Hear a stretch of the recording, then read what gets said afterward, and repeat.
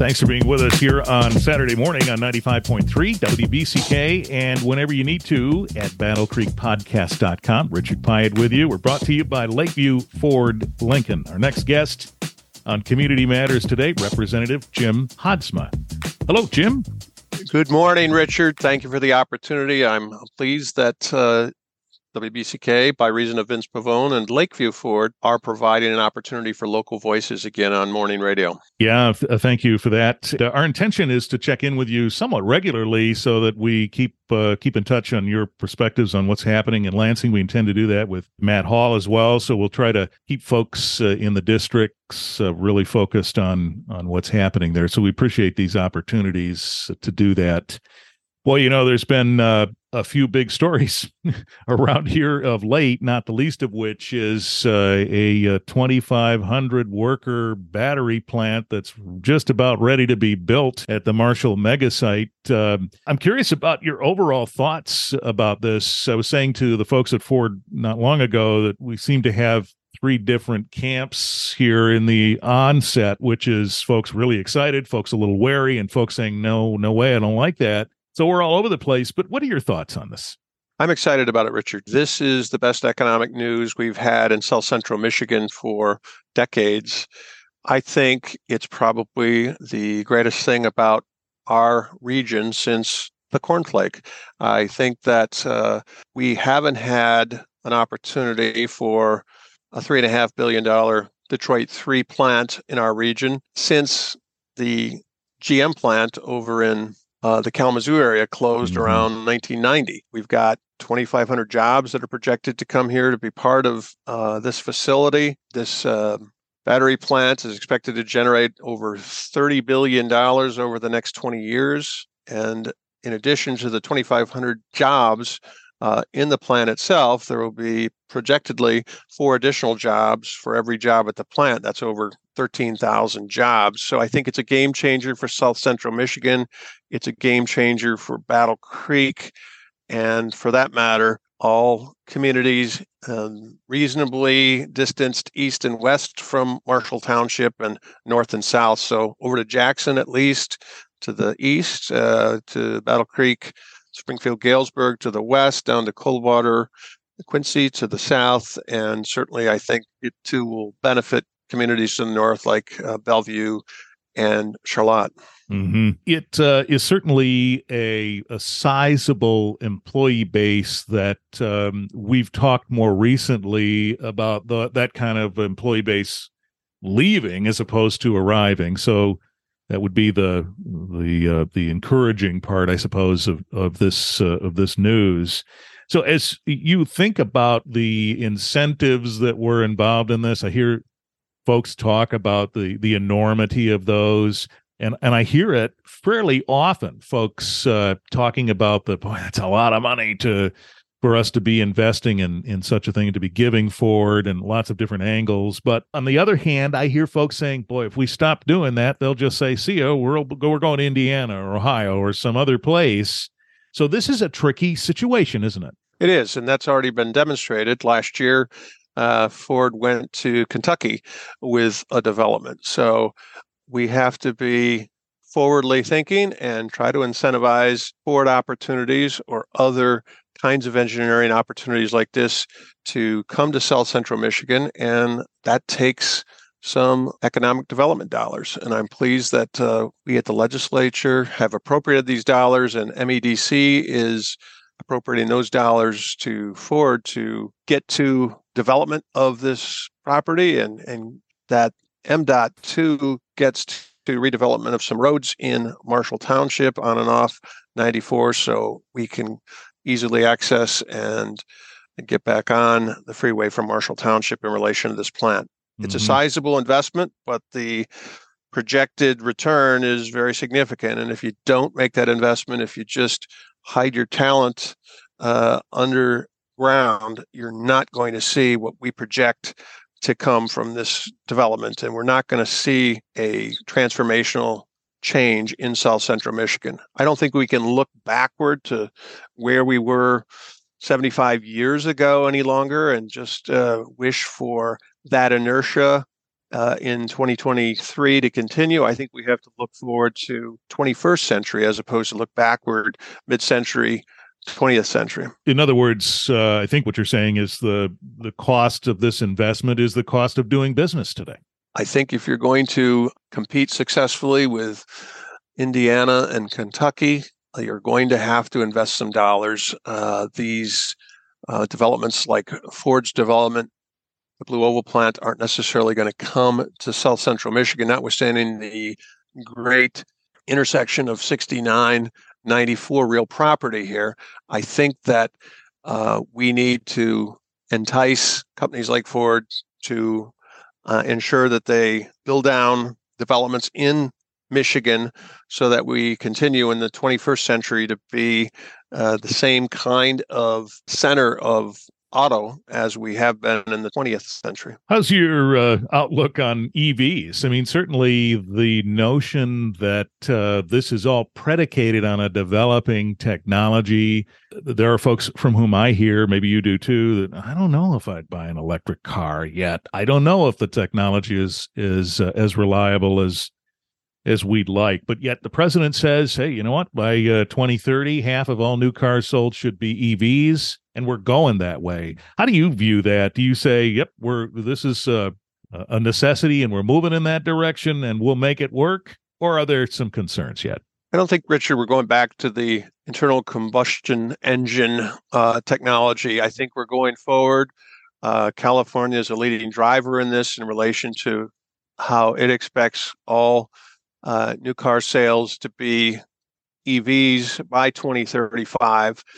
So look, we can either act like it's 1975 well into mid 21st century, or we can embrace the 21st century technology, embrace change that is upon us, and stay relevant as the center of the auto manufacturing hub in North America. All right. Let's talk about Lansing, certainly in the activity going on there with Democrats in control. Really, it's been a hit the ground running kind of attitude. Would you agree with that? And it sure seems like that's been the outcome too, right? It absolutely has been a hit the ground running attitude and, in fact, hit the ground running successful checkoff of all that we dropped back on the first day of session on January 11th. So we dropped as a House caucus 6 bills back on January 11th, and in relation to those bills, we've completed activity on all those bills. And yes, it is a breakneck pace, but it's what we ran on.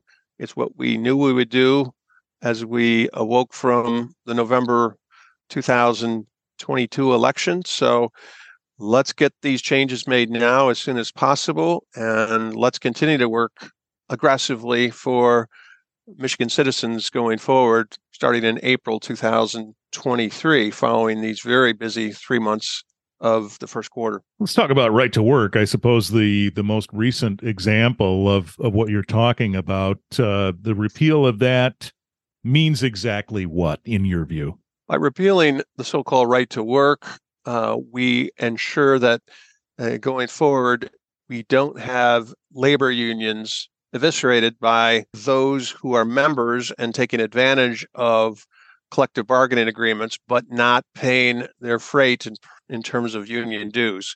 So I think it affords more balance in the employer-employee relationship. It ensures that unions are going to continue to be well-funded by those members it represents, as opposed to members still requiring representation, dropping off in context of paying dues. And I think that going forward, we will have, by reason of this, more successful labor management collective bargaining agreement resolutions, notwithstanding some uncertainty given changes in UAW leadership this past weekend right ahead. So it really is at the center of it really is the notion you either like labor unions or you don't, and you fall on either side of that depending on your viewpoint, and then that sort of predicates where you stand on the right to work front. Do you have concern that if the Democrats don't keep a majority, then there'll be an effort to undo some of this later? And we see this back and forth a lot, don't we? As parties gain power and lose power, these opportunities change. Do you think about that when this happens, that in the future this could change based on who the balance of power falls in favor of?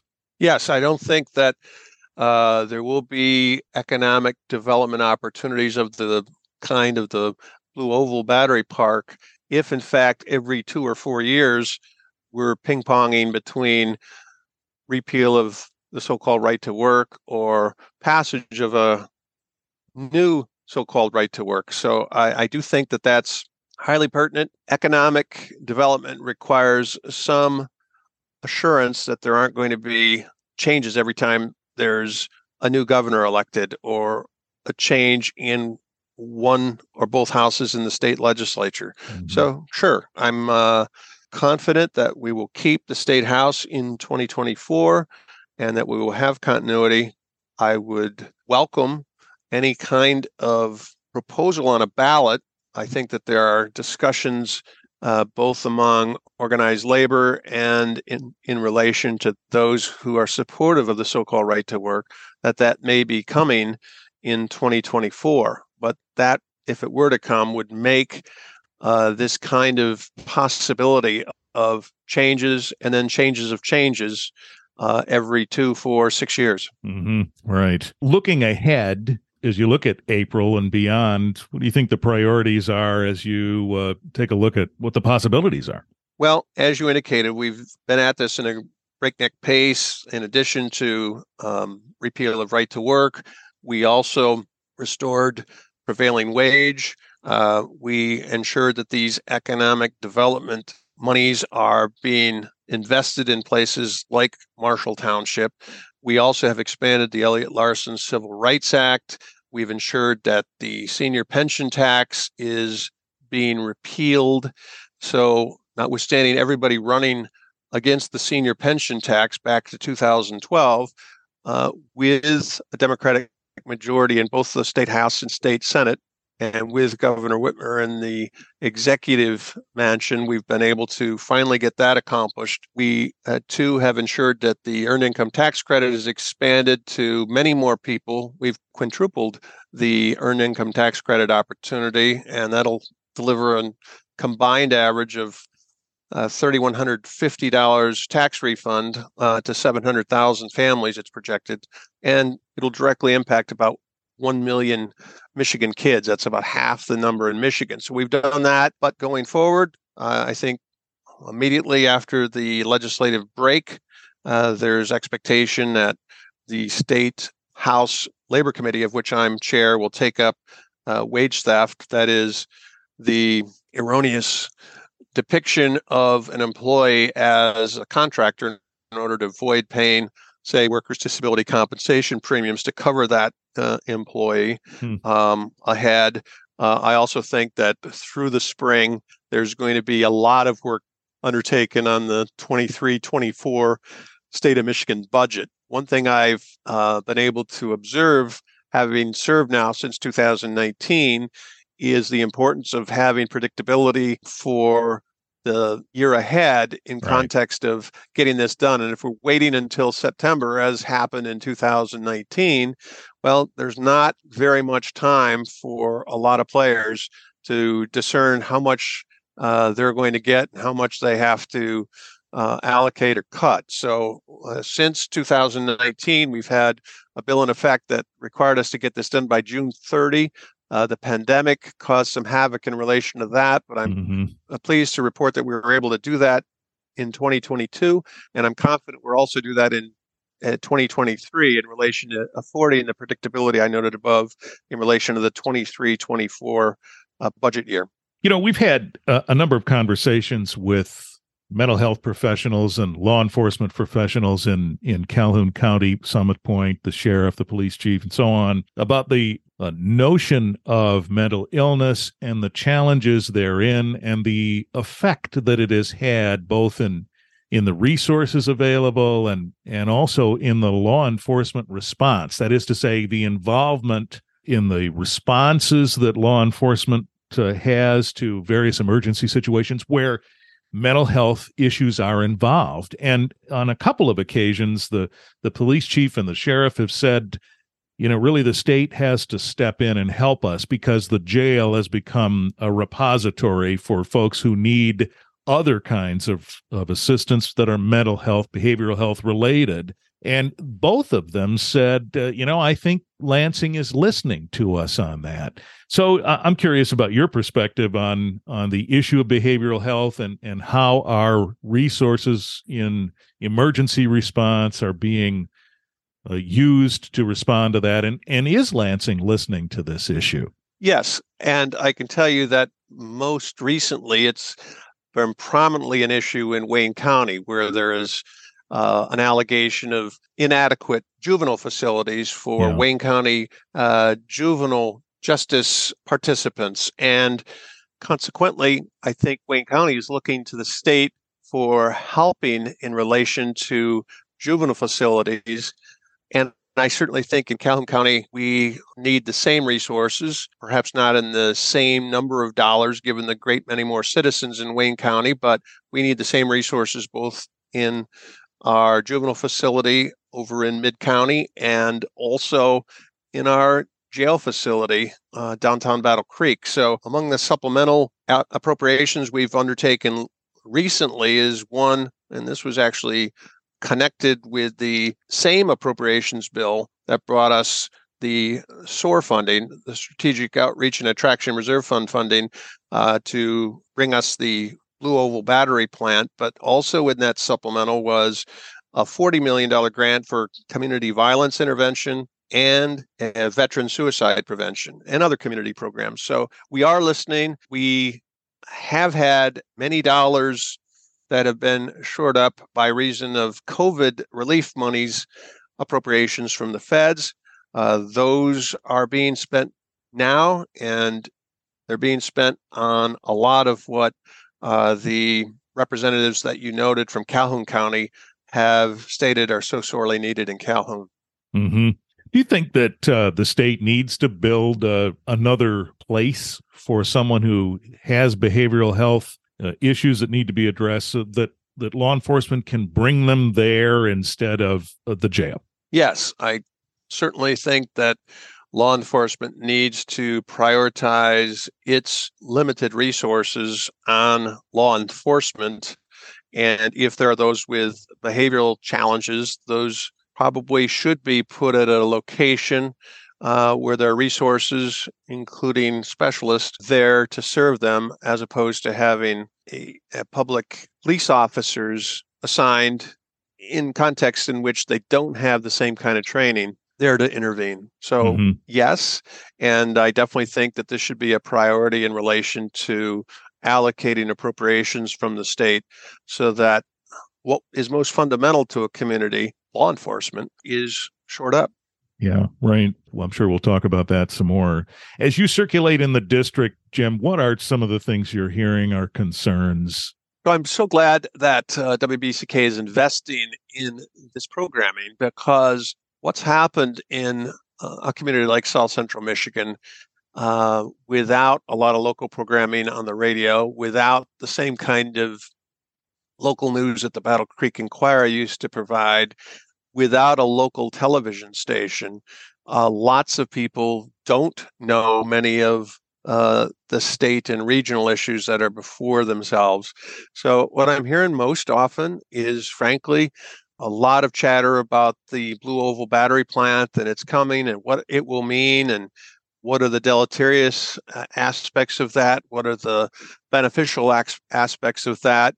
I regularly meet with community members. The first Saturday of every month, I meet in Battle Creek, Springfield, over at Mr. Don's on 20th Street for 2 hours. All are invited.